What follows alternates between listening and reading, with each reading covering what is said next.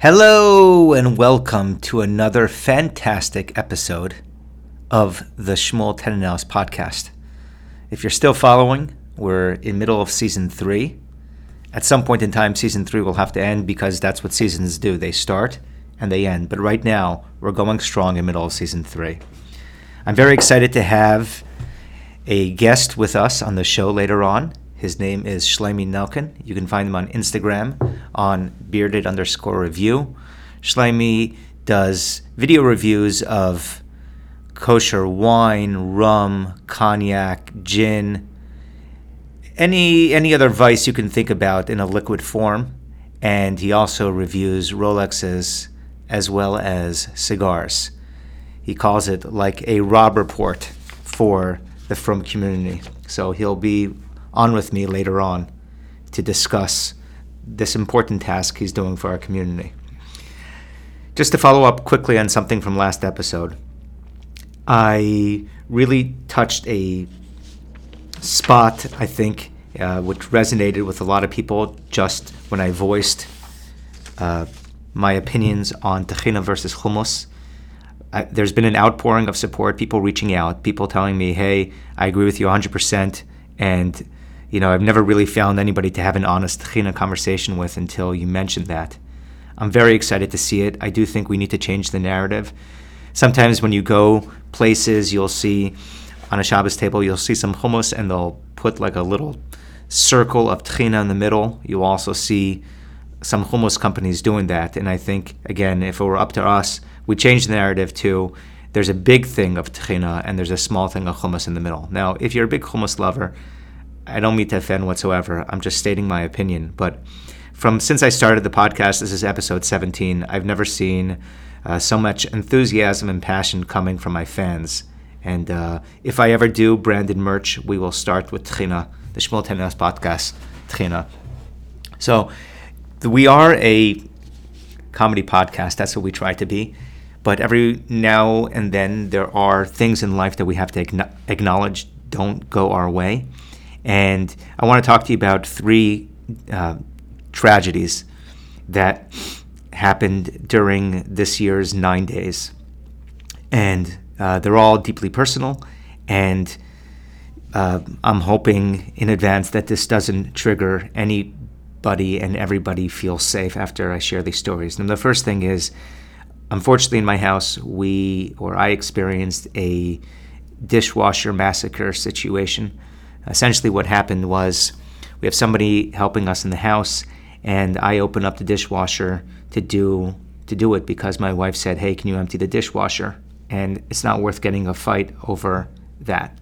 And so I say, sure, and I start emptying it. And the first thing I discover is a milchik spoon. So first thing to clarify, we only have one dishwasher.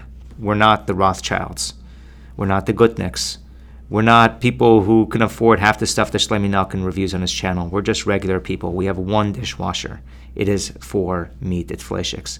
So I open up the dishwasher. I notice a milchik spoon, and then I notice a milchik knife, a good knife that actually cuts, because we have a lot of knives that just don't cut anymore. They're just hanging around, just like an old friend that like you just can't get rid of them. And so my heart starts beating, and I'm like, wow, this is a great spoon, and this is a great knife, and I've established relationships with both of them, but I'm containing myself, and I'm not letting this get to me. And then I open up the top shelf within the dishwasher, and I see, lo and behold, not 1, not 2, not 3, not 4, 5 milchik mugs that are, at this point in time, dead on arrival because they went through a cycle with fleischiks in it. So 5 mugs. And at this point, I go right into fight or flight mode. I've drank, over the years, hundreds of cups of coffee from these mugs, and I had to take them and unceremoniously put them in the garbage. I should have buried them in the backyard, but I figured let the sanitation department deal with it, let them go take it and bury it by the Boca exit where there's a big garbage mountain. And very difficult. And we're slowly putting the pieces back together. And that's just a story. And if I have any advice, it's potentially when you do open up your dishwasher, expect the unexpected and go in there with an open heart and mind that whatever Hashem does is for the best. Second story, this didn't happen with me, it happened with a friend of mine. He was waiting to eat food on Saturday night, Matzah Shabbos, and because he's a frum Jew, for whatever reason, psychologically, he can't eat 7, 8 o'clock on Shabbos. You have to wait until Shabbos is over to eat dinner, even if Shabbos is over like 11 o'clock by the time you're home from shul and check your phone 80 times. And so he's waiting. Matzah Shabbos comes, he opens up the fridge with a huge appetite, and he basically sees a bunch of schnitzel that he was excited to eat, but realizes that it's the 9 days and he can't have it. And so he has to close the fridge, and now it's late at night and he has nothing to eat. And that was a very rude awakening that he had. And I'm sure this has happened to you and other people. Sorry, somebody just walked into my studio. So that was the second story that happened. And the third, and then I was talking to my relative who this happened to, and we were thinking, wouldn't it be great if we didn't have to wait until Matzah Shabbos to eat, no matter what time Shabbos ate?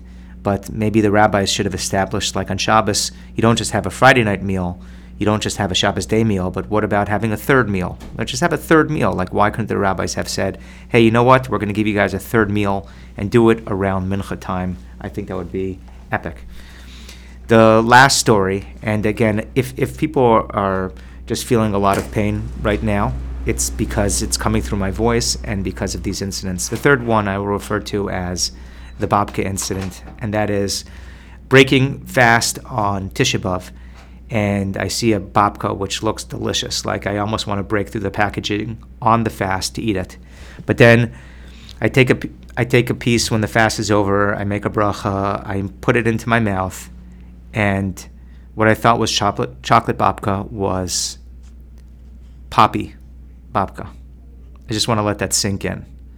So a few things that came to my mind, other than this is probably one of the worst days of my life, is number one, when somebody makes that mistake and they, instead of buying chocolate babka, they buy a babka with poppy, asking, is this grounds to never talk to that person again?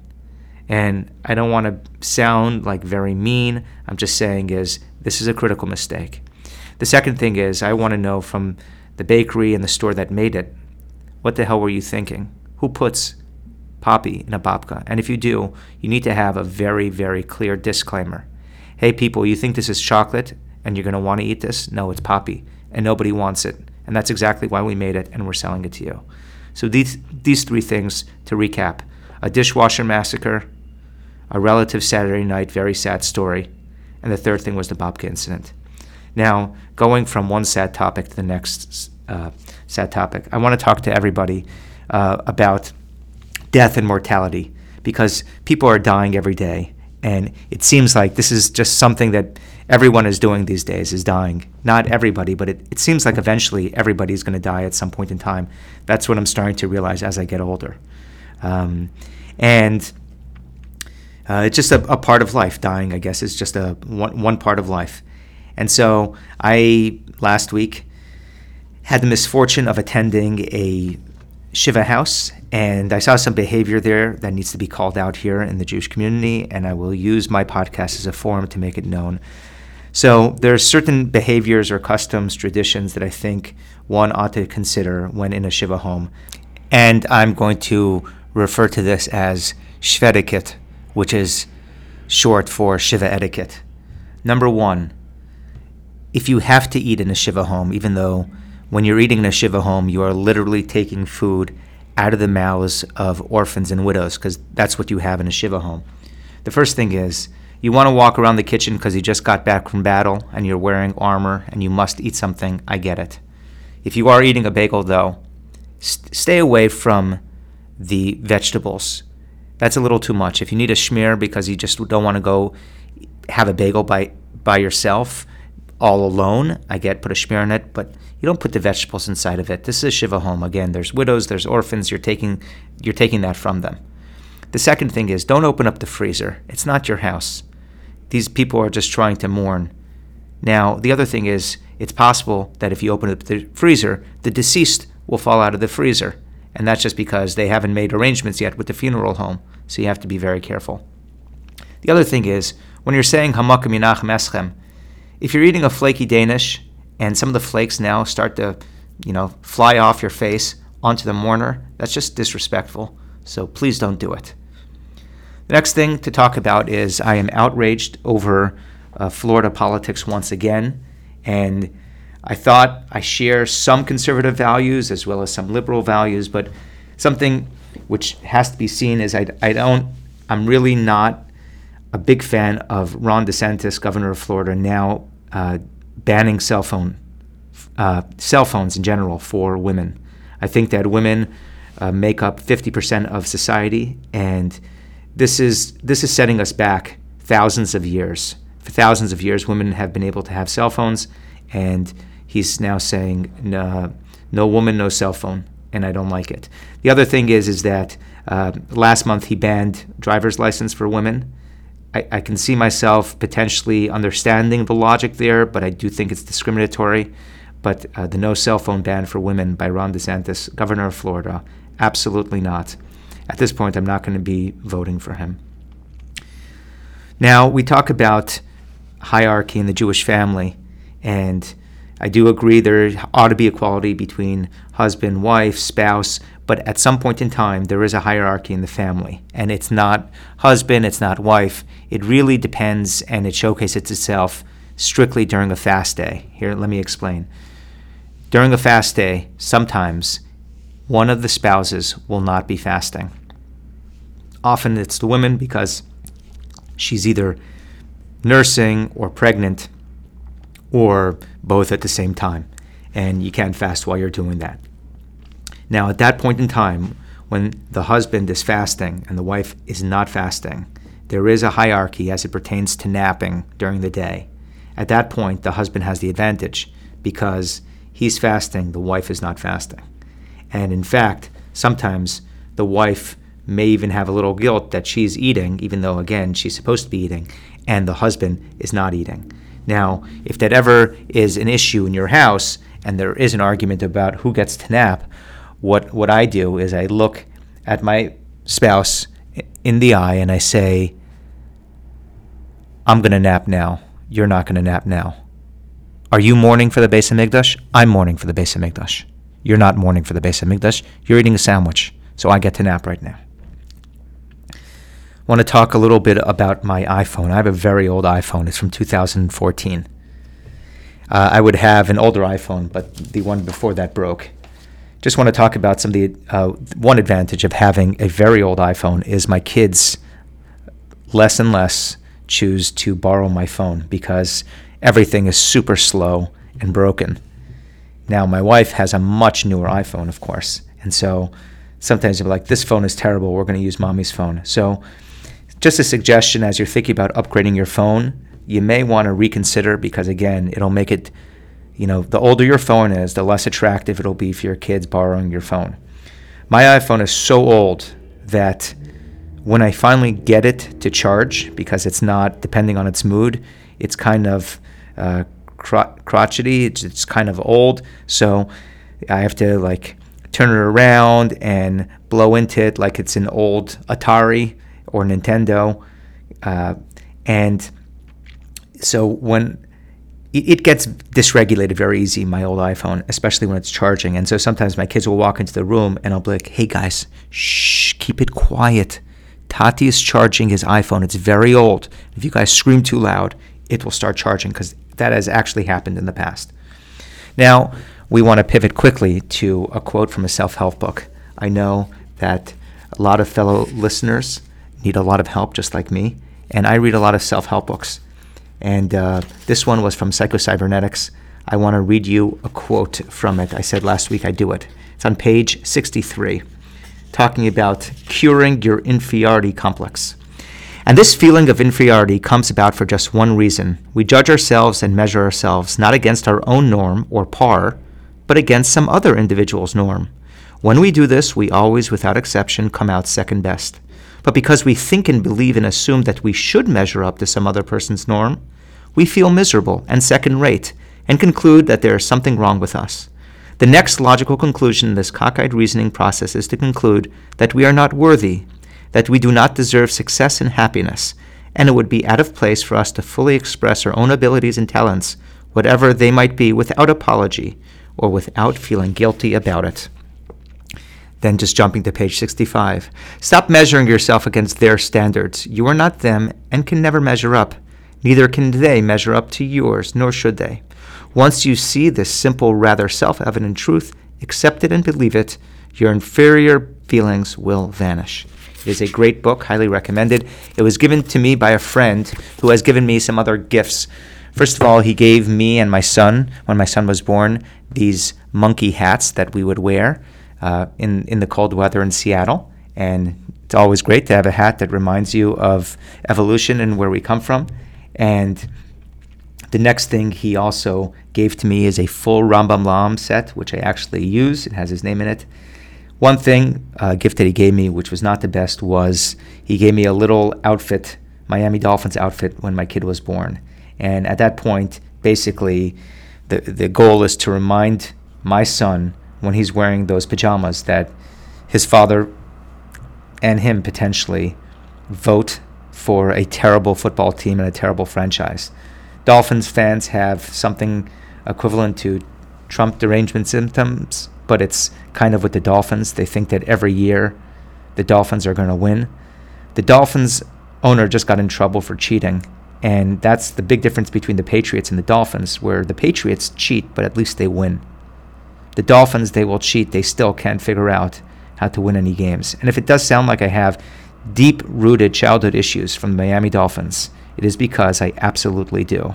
And if you talk to anybody who's still a Dolphins fan today, they're clearly living the big lie, thinking that this is the season. So, as we're going to talk about soon, this is tuition contract signing season, which comes with a lot of financial anxiety and overall anxiety. As a result, I have to sling some more ads here and manifest more ad revenue, so I will have to do an ad read right now. I want to thank our sponsor, or one of our sponsors this week, Netflix, for sponsoring our podcast. Let me read the ad. Do you have children? Have you come to the realization that you also have to give them attention? And obviously that's something you don't want to do. Well, let me tell you about Netflix. We, as in Netflix, are working hard to get your children hooked and glued to the television. What do we charge? What, like $20, $30 a month? That's an hour of a babysitter. And like this, your kids can watch literally 10, 15 hours a day, all for the price of like $20, $30 a month. Plus, with a babysitter, you're going to have to beg them to come, and they're just going to sit on their phone and look in your pantry. Like this, we don't come into your house, and you don't have to beg us either. I want to tell you some features that here at Netflix we are working very hard and diligently on to make sure your children watch as much TV as possible. First of all, we've instituted a new feature that you can go from episode to episode. So if you have a kid who doesn't really know how to work the remote, don't worry. Once an episode of Daniel Tiger finishes, it'll really start actually the next episode, and it'll go on and on. Remember, we have tens of seasons, and so you can literally put your kid in front and literally set it and forget it. That is your kid. It'll go right into the next episode. The second thing we want to tell you about is we have a carousel now for kids, and the idea is we will have or enable more discovery of shows. So let's say, again, your kid doesn't have an imagination or doesn't know how to write or search for stuff. Don't worry. We have a carousel that will flash all these stuff in your kid's face, all the new shows we're working on, so it makes it very easy for him to go down a rabbit hole and to watch something else. The last thing we want to say is we are, as much as possible, removing any shows for kids that have dialogue and words. We're just trying to make it much easier for kids to be able to watch and zone out. We feel that adding a lot of words and big words might add to their mental development. And of course, we here, Netflix, don't want that to happen. So again, we're going to remove as many shows with dialogue. It's just going to be basically kids grunting and dancing around. Now, if you use the Shmuel Tenenhaus podcast code at checkout, save 15% off for a full season. We will have another ad and another sponsor. I'll get to that soon. On the topic of TV, I will say it is mind-numbingly refreshing sometimes to watch television. My favorite show that I'm watching right now, other than Indian Matchmaking, which is a great show on Netflix, is Say Yes to the Kapata. And that is where guys that are about to get married go down into a basement, and there's a guy with a red beard trying to sell them a kapata, and friends are kind of huddled, and a guy tries on a kapata and he comes out and he's like, I don't know, do you notice my waistline here? Do my shoulders look very puffy? Like, how does my overall figure look in this kapata? And the friends are going, Ephraim, just take the kapata. And Ephraim says, yes, I'll take the kapata. It's a really good show. I recommend you check it out. Next thing. Today is Friday. That's when I'm recording it. It's Erev Shabbos. I have a custom every Friday to tear toilet paper from my house. Why don't we have tissues in the bathroom on Shabbos? Very easy. Because we live in Florida. The sewer systems, a lot of places are old. We can only handle single ply. And so there's no such thing, to my knowledge, as single ply tissues that are not going to stuff the toilet. So we have to take single ply rolls of toilet paper, cut them. It's a tradition. It's very Zen-like. I do this Erev Shabbos, and I am doing it by hand. Now, a couple of things to mention. Why do I do this? Because I personally have a hero complex. I want to be the hero. I can't think of anything that is more heroic than making sure that my family and the guests in my house have fresh cut toilet paper for Shabbos. The other thing is that it gives me a lot of leverage. So, first of all, if somebody's visiting my house, if they buy a nice gift when they come to visit and stay with us for Shabbos, I will dole out a little extra toilet paper for the room because I'm in control, because I'm the toilet paper cutter. The next thing is, if I see a guest, he's not cleaning up the table after a meal and he's just letting me do it and pretending to carry on a conversation or just pretending like he's still eating, even though I know he's really not eating anything, he just wants to clean the table. What I will do is I will sneak into his room and remove a lot of the Shabbos toilet paper. So there's a flip side to that too, and it gives me a lot of power. Now, I just wanted to share a story. Then I went to yeshiva in Brunois, which Brunois, by the way, for anybody who's gone or has heard about it, we need to do a whole season on Brunois and get a bunch of mental health professionals and other professionals on to discuss it. But in Brunois, the way it used to be, I hear it's not like that anymore, is once a week, the yeshiva would give each bacher 2 rolls of toilet paper. They were pink, too. Now, there was a student in yeshiva, and his first name is Matel. We don't have to say his last name. I was actually in touch with him recently, and Matel has a heart of gold, and he established a gemach, a free loan society for toilet paper. So basically, when you get to 2 rolls, we would keep one for ourselves because you always have to have a roll of toilet paper. The second thing is the second roll we would give to Matel, and Matel would keep it in a locker. And sometimes you'd see people running over to Matel because they were running to the bathroom. And of course, the yeshiva would not put toilet paper in the bathroom, because if you put toilet paper in the bathroom, you know what can happen. People will just start using it. So they would instead just give out 2 rolls to people. And so Matel had a toilet paper gemach, and everybody would keep 1. And I would always tell Matel that this personifies Gemilas Chasadim Shel Emes. This is eternal kindness, because like, servicing or doing a tahara for a dead body, it's not something you can ever pay back. If somebody borrows your toilet paper from a gemach, you're not giving that back to the person when he's done. It's used, it's finished. There's no payback on it. And so that is the Brunois story. If you're ever in my house Erev Shabbos and want to do this ritual with me, I'm usually listening to True Crime, Dateline, and then I'm also cutting toilet paper. I am curious if anybody other than myself starts to experience an itch in their leg starting Shabbos afternoon, and it's because you want to start using your cell phone, but Shabbos is not over for a couple of hours. So for me, it's 6, 7 o'clock, and all of a sudden I feel it on the top of my knees, and it starts moving upwards closer to where my pocket is, And there's just kind of like a tingling there until Shabbos is over. But I do get that up the leg feeling of, hey, I can use my phone soon, but not quite yet.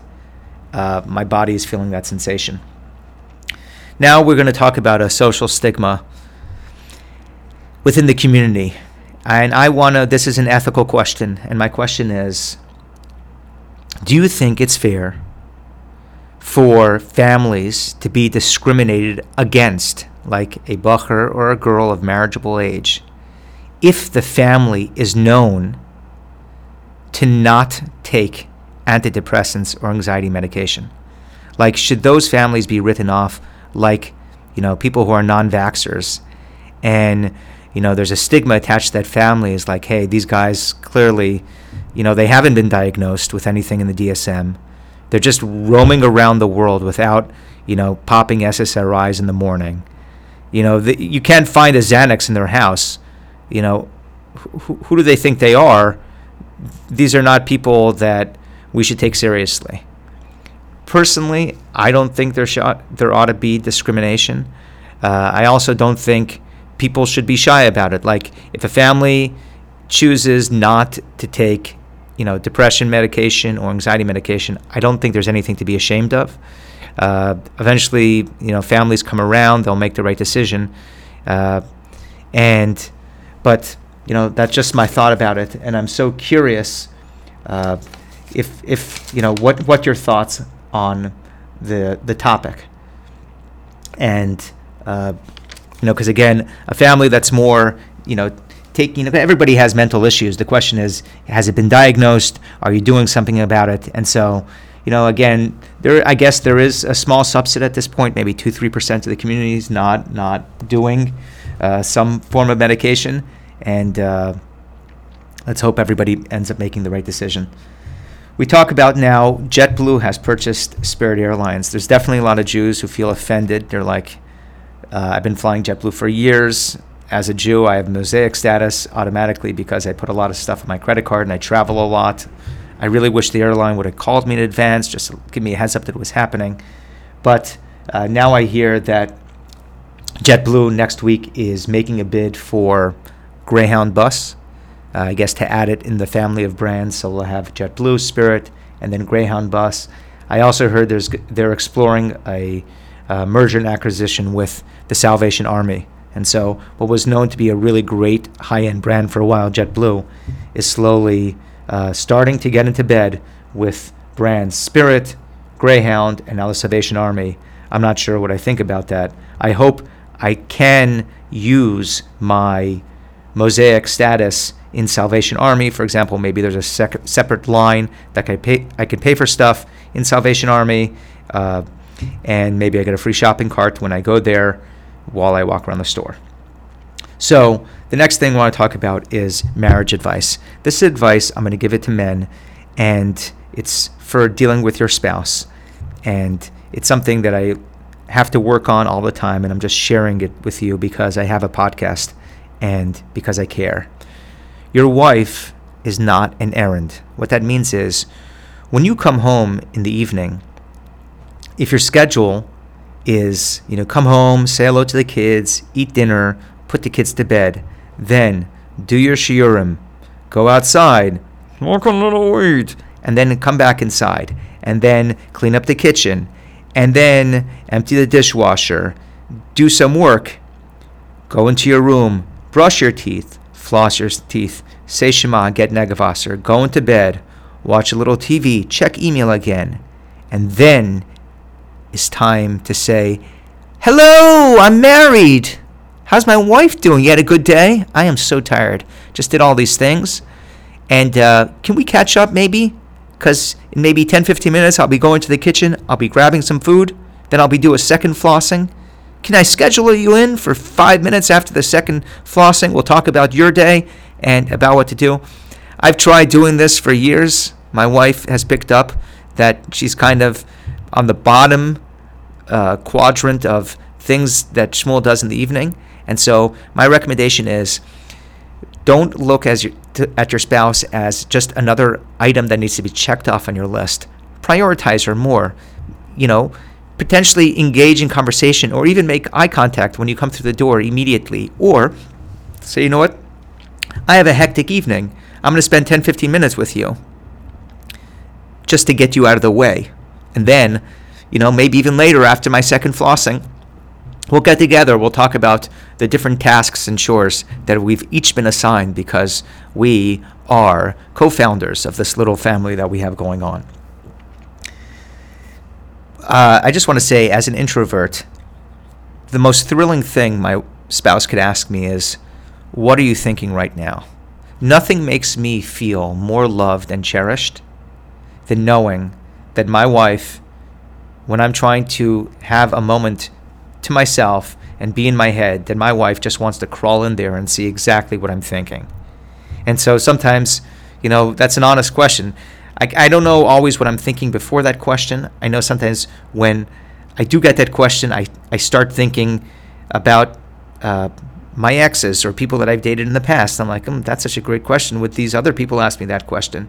Sometimes I'm like, when I get asked that question, I'm like, should I just pack a bag and run away for a month? These are just great questions that my spouse asks me. And again, there's no, I just love being asked that question just in general. I wonder if you do as well. So I have one more ad read to do, and that is from Casper.com. We haven't had them on the show for a while, but I thank the marketing team at Casper for getting in touch with me again. Are you having trouble sleeping? Do tuition bills have you up at night, tossing and turning? Have you ever asked yourself, I wish there was a way that I can buy a mattress on the internet? Now, let me tell you about Casper. My wife and I bought a mattress from Casper. I actually surprised her with it. She hated the whole experience. They took it back. But it was an amazing experience overall. There were big people that came with a large truck schlepping a massive mattress. It was thrilling in its own right, and it cost us nothing at the end. Let's face it, people. Dinosaurs buy mattresses in a physical store.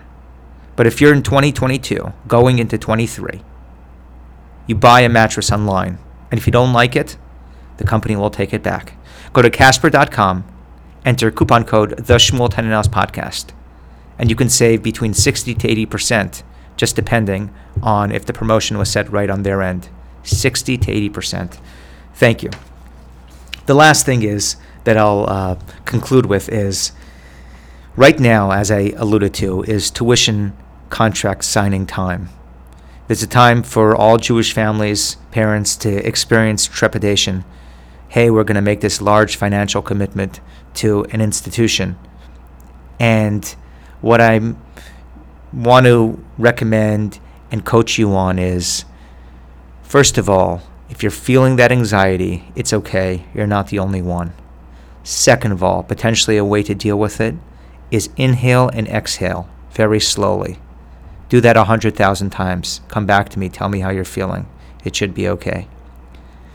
I want you to think rationally. Don't do anything irrational. Sit down with your spouse and figure out how you're going to make this work. First of all, is there any furniture in the house that we can sell? Do we want to pawn the TV? The kids are watching a lot of Netflix. We've been discussing about it. We need to get rid of screens. Perhaps this is a twofer. One, we can get rid of a TV. And two, we can pawn it and make some money to pay tuition. The other thing is, do you remember when you were younger and your tooth started to hurt and you got a gold tooth? Can we extract that gold tooth at this point? Because the price of gold is going up. And maybe you can sell that little gold nugget and we can make do on our payments for tuition. Like I said, it's going to be great. Have a wonderful weekend. Have a wonderful day. Have a wonderful life. It's been nice knowing everybody. We'll be back, God willing, next week for new stuff. Please enjoy the interview with my friend Shlomi Nelkin. Welcome to the Shmuel Tenenhaus Podcast. This is in the middle of the podcast, so welcome a second time to the podcast. With me in my fictitious studio is a real guest in flesh and blood.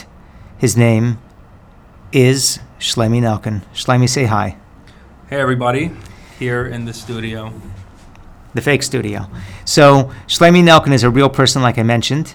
He is very knowledgeable in some of the finer luxuries of life. Many things I have no idea about. Also, in this podcast, we've talked about cannabis in the past, but there's a lot of vices that we really haven't delved into. And Shlomi is the curator and the owner of the Bearded Review, or Bearded Review on Instagram. Curator, reviewer, owner, CEO. I don't know what other titles I could put in Analyst. there. Analyst, researcher, and any other title that's involved there. Okay, amazing. And so Shlomi has a channel on Instagram. You should check it out. And on his channel, he reviews any sort of alcohol, including moonshine, kosher moonshine, and in addition, also cigars and also Rolexes. How did Rolexes get into the mix? I'm so curious about that, because it's not a vice, really. I mean, maybe it is.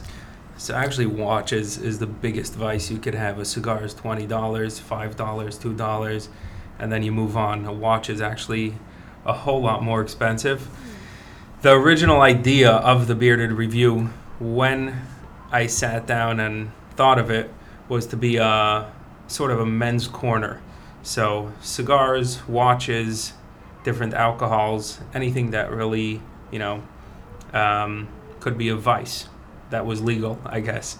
And the popular watches are Rolexes, but there's other watches there as well. Okay, interesting. I do see a lot of Rolexes that are reviewed on your channel. Whose Rolexes are those? Ooh, tough question. So, as the of truth now, because you're on the Shmuel 10 Hours podcast. As of now, mine.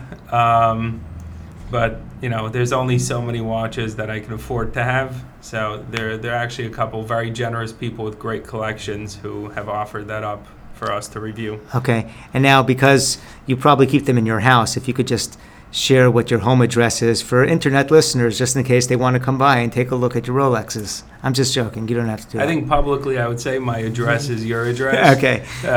Thank you. They're going to be very disappointed when they show up. All I have is my wedding watches, which don't work. Wedding watch and one other watch. So, first of all, I noticed when Shlomi walked in here, which is very consistent with his channel and the ideas that he's into, he's got multiple cell phones. When you see somebody with multiple cell phones, you know that they're in a different level than you, because I have one and they have two. And second of all, do you ever call yourself from one phone to the other?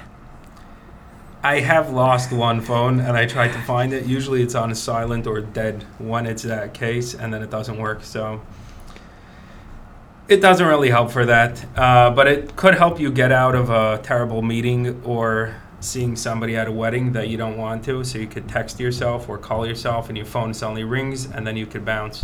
Okay, that's a good strategy to have for going to a meeting. So I want to walk me through, it's like the inception of the Bearded Review. How did that get started?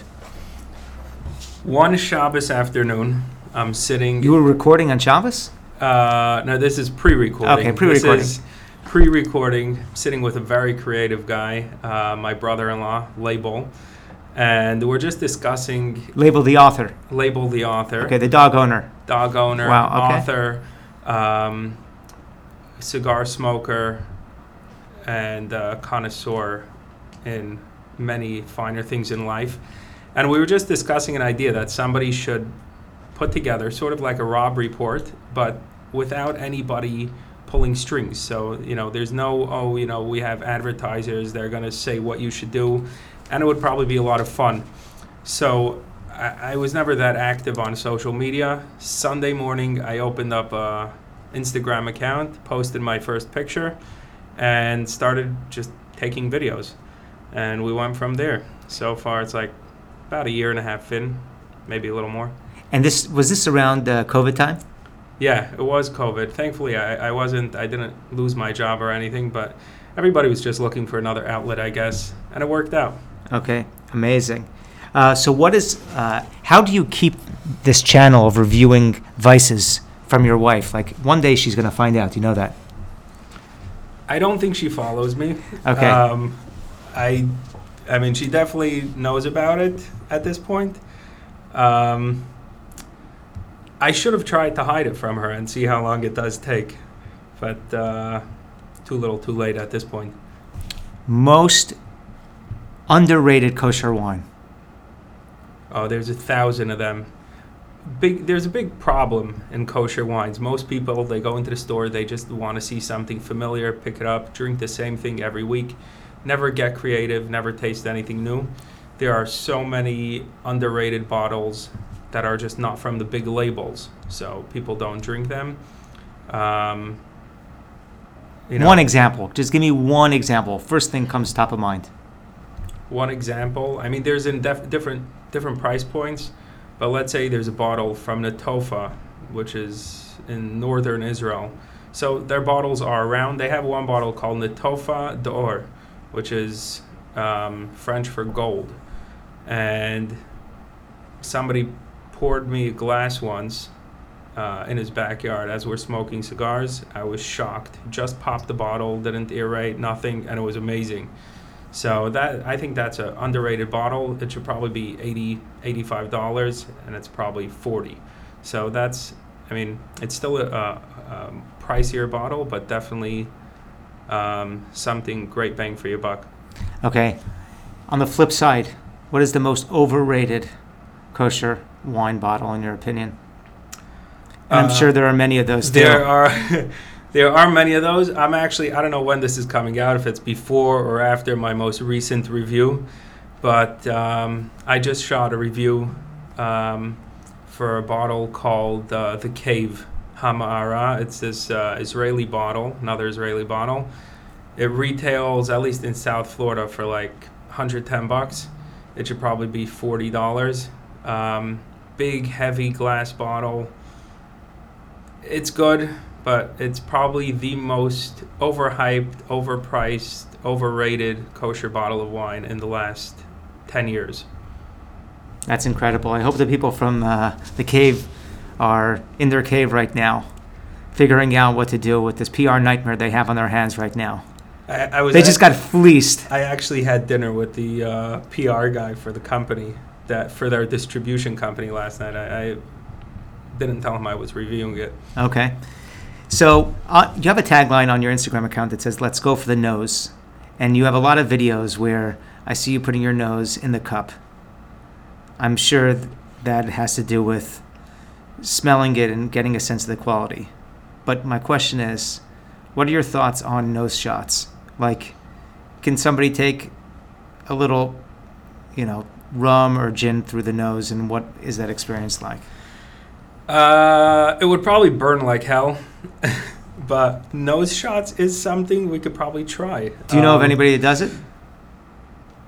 I know somebody who does a lot of snuff. Okay. I think that's the closest to nose shots. If you stick your nose in, I've actually seen people get pretty shocked when you're drinking like these high-proof alcohols. You stick your nose into the glass and they just take a huge sniff, and it goes straight to your head. It burns. So I'm guessing nose shots, you're going to need to have some, legit thick skin to get through that. Probably help clearing people's allergies, though. I'm always open to trying it. It could clear allergies, sinus infections. I mean, this could be the next thing recommended by 9 out of 10 doctors. To cure COVID. The COVID it'll for sure cure. And monkeypox. Monkeypox, you're going to need a little more than a nose shot. And inflation. Inflation. I'll tell you why, because if bottles of alcohol are going up in price, if you consume it through your nose, you're going to be consuming less of it, so the price hikes is really not going to bother you as much. I think they should add Alcohol's Anonymous, maybe. If somebody's trying to quit drinking, he should start doing nose shots. I think he'll quit pretty quickly. So, next question. You were telling me that through your channel, you're in touch with people. They have a reserve bottle called Kiddush Club. Yeah. Tell us the secrets. So there's this group of, I think it's 4 or 5 guys out of Toronto that are really into Scotch. They're Feinschmeckers? Oh yeah. They should try nose shots. They're legit really into it. Travel to Scotland every year. the tours, so there's a concept in the alcohol world to do a barrel pick. So you go to, let's say, the distillery or the winery, the brewery, wherever you go, whichever denomination of alcohol, and you taste a bunch of them, you like one, and then you white label it. You could put any label you want. You could do, the Shmuel Tenenhaus Kiddush bottle. And depending on what type of alcohol it is, depending on the size of the barrel, you get 200 to 300 bottles of, let's say, Scotch. So this group, they actually have great taste. They started this company called Bel Air and Day. I think that's the name of it. They made a Kiddush Club edition a couple times now. I think they have first edition, second edition. They make a bunch of Jewish bottles. They're from guys from Toronto. They have a Hanukkah edition, Purim edition. Is it for retail or just collector's item? So because it's very limited, the way that they do it is they make you need to sign up to their emails. And when they come out with a bottle, they send out an email blast. Hey, we have it. Let us know if you want one. So I right away reply, send me two. And I open one, and, the last couple that I opened were really amazing. How much do they retail for? Honestly, I don't remember. Also, it's money means nothing to you. Money means money. I don't want to say it means a lot, but it doesn't mean nothing. It's definitely you don't want to waste it. But I think it's a couple £100 maybe. I don't remember. They do a lot of. They also did like a charity bottle for Hatzalah once for this. I think that was them as well for this Hatzalah in England. So they made like 250 bottles. We opened that Kiddush Club one. That one was pretty good. Everybody liked it. Did you have it at the Kiddush Club? Yeah, I brought it to the Kiddush Club. Okay. Are you allowed to drink Kiddush Club Reserve not at the Kiddush Club? I think they need to make a Kiddush bottle. That way, there's no like cross-contamination. You don't want the shul to complain that there's like Kiddush Club alcohol at the Kiddush. Got it, because there's mixing. Yeah, or they're just happy to get free alcohol. Okay. For cigars as a whole animal unto itself, another high class thing which I know nothing about. How much money does a person legally need to have to smoke cigars without just pretending to be somebody that he's not? The truthful answer would probably be it depends if there's state income tax in that state. So, there could be a big difference. I have no clue. I think enough for your debit card to go through to buy the cigar. Yeah, because you see sometimes homeless people, they were consuming all sorts of drugs, but you never see somebody destitute on the street smoking a cigar. It tells you right away that there's a barrier to entry. There are the alleyway cigars. Mooch sticks, the cheap cigars. I mean, you can get really cheap, not like Swisher Sweets, but like, I think there's a cigar called like Bone Shaker or something. It's like $1 a stick. So that's... Are they thick or are they thin? No, they're pretty thick. Yeah, they're terrible and don't smoke well. But they're... Swisher Sweets, I see their stuff all the time on the street. Are those cigars too? No. But I'm saying like it's just another form of rolled tobacco. Okay. I mean, Swisher Sweets are, sometimes they empty it out and fill it with other things also. Yeah. Okay. I've definitely seen wrappers for Swisher Sweets all the time. So, from the work that you do, any brand collaborations or any brand outreach that people are like reaching out to you from certain brands or not quite yet? I've had a bunch of brands reach out. I'm trying to figure out the best way to go about it. Couple brands in the past that I dealt with that we were in the talks, or a bunch of brands have sent me stuff to try. Free bottles, mostly free bottles, and one of them sent me a bunch of bottles, and they're like, can you just say this in the reviews, say that. Then I said, if you want, I could ship back the bottles. or I'll just do an honest review. It takes the fun out of it. I mean, you want to just be able to say whatever you want. Did you ship it back or? No, I drank all of it. Okay. How was it, by the way? Some of it was really good. A couple bottles were pretty terrible. But, it's alcohol. Okay. Another question. Just with regards to Kiddush Club and shul and alcohol, any thoughts on shuls either doing a fundraiser or paying to have the walls and the floors made out of rubber so that people can drink with reckless abandonment without having to worry about like banging their head and getting a concussion? It might be easier to get everybody like those boxer helmets, that the padded things. So like this, you could hit somebody. But that's just with your head. I'm just talking about other type of bodily injuries that you could prevent by having, let's say, again, a padded wall, padded floor. Padded wall. I think they should first opt to fundraise and get good alcohol. Then people are going to want to drink with abandonment, and then you go for the padding. People will be more willing. One guy gets hurt, the next week he'll give a nice donation to pad the walls. Okay, which leads me to another topic. In addition to the fact that Shlomi reviews all sorts of luxury alcohol and luxury items for smoking, Shlomi is the innovator behind the lockers in our shul, which are very nice. They look like cherry casks, pretty much. I don't know if that was the theme. My question is for you. There's this old adage which says or dictates, Yeder kaker hata locker. And my question is that an unfair stereotype? I think it's real. You see, right when we sent out a message, that we're putting out these new lockers. Yeder kaker wanted a locker. I mean, there were people running from everywhere. Deposits, they want to pay for it. They want to get it first. Give me a tall one, a short one. So I really think that, it's a big communal impact for the cockers that don't have a locker. But somebody could be a cocker without a locker, right? Yeah, but then can you be a cocker without a locker? That's what I'm wondering about at the end of the day.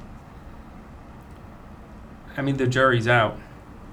But they should probably put more. There are a lot of cockers in town. We should probably install another whole wall of lockers. Okay, maybe in Hollywood. Hollywood Lakes. Okay. How old were you when you had your first cigar? The truth. I mean, I know my mother's not going to listen to this. Probably 14 or 15. Did you catch a buzz? Yeah. I probably, I think I tried to inhale it also. Coughed for a few minutes. But yeah, I tried then, and then probably didn't try for a while after coughing. Then later on, more like when I was around legal age, 17, 18, then I delved into it a little more. I think this will be my final question about cognacs. Which cognacs are kosher? So careful. Yeah, this is. Once you start asking about what's kosher, what isn't, it becomes this is where where it gets a little dicey. So honestly, there are a bunch of companies that do kosher runs, but no cognac. Pretty much every cognac that is kosher has. By the way, my friend went to Mexico. Yeah. He came back with the runs. Okay, 2 last questions here. I know I said last question before. On Instagram, how often do you post or do reviews?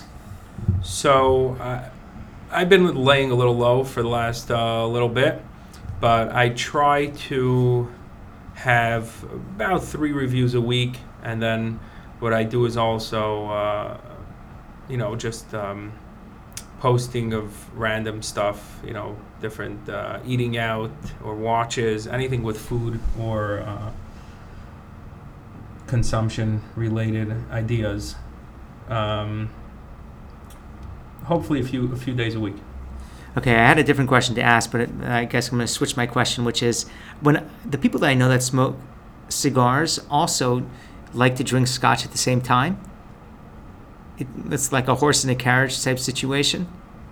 How did that come together?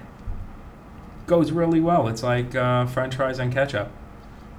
Wow, is that so? Yeah, it just works. I mean, so you're saying if you have just a cigar, it's mamish like eating plain ketchup? No, there's really good French fries, and then sometimes you want to have with that French fry, it just enhances it. So you could have a really good cigar and enjoy yourself, or you could have a really good cigar or a mediocre cigar and have it with an alcoholic beverage, which just makes it much better. Okay, so thank you, Shlomi, for taking time out of your day, not looking at either cell phone, not texting or calling yourself. And the message, I guess, on the Shmuel Tenenhaus podcast is to if you don't have vices, life is short. Pick one up. Check out Bearded Review, Bearded_review on Instagram. And I was going to ask you, how dare you say Bearded Review? You have a tiny beard, but mine is smaller than yours. But I don't call myself the Bearded Podcast. I actually got a bunch of comments when I started.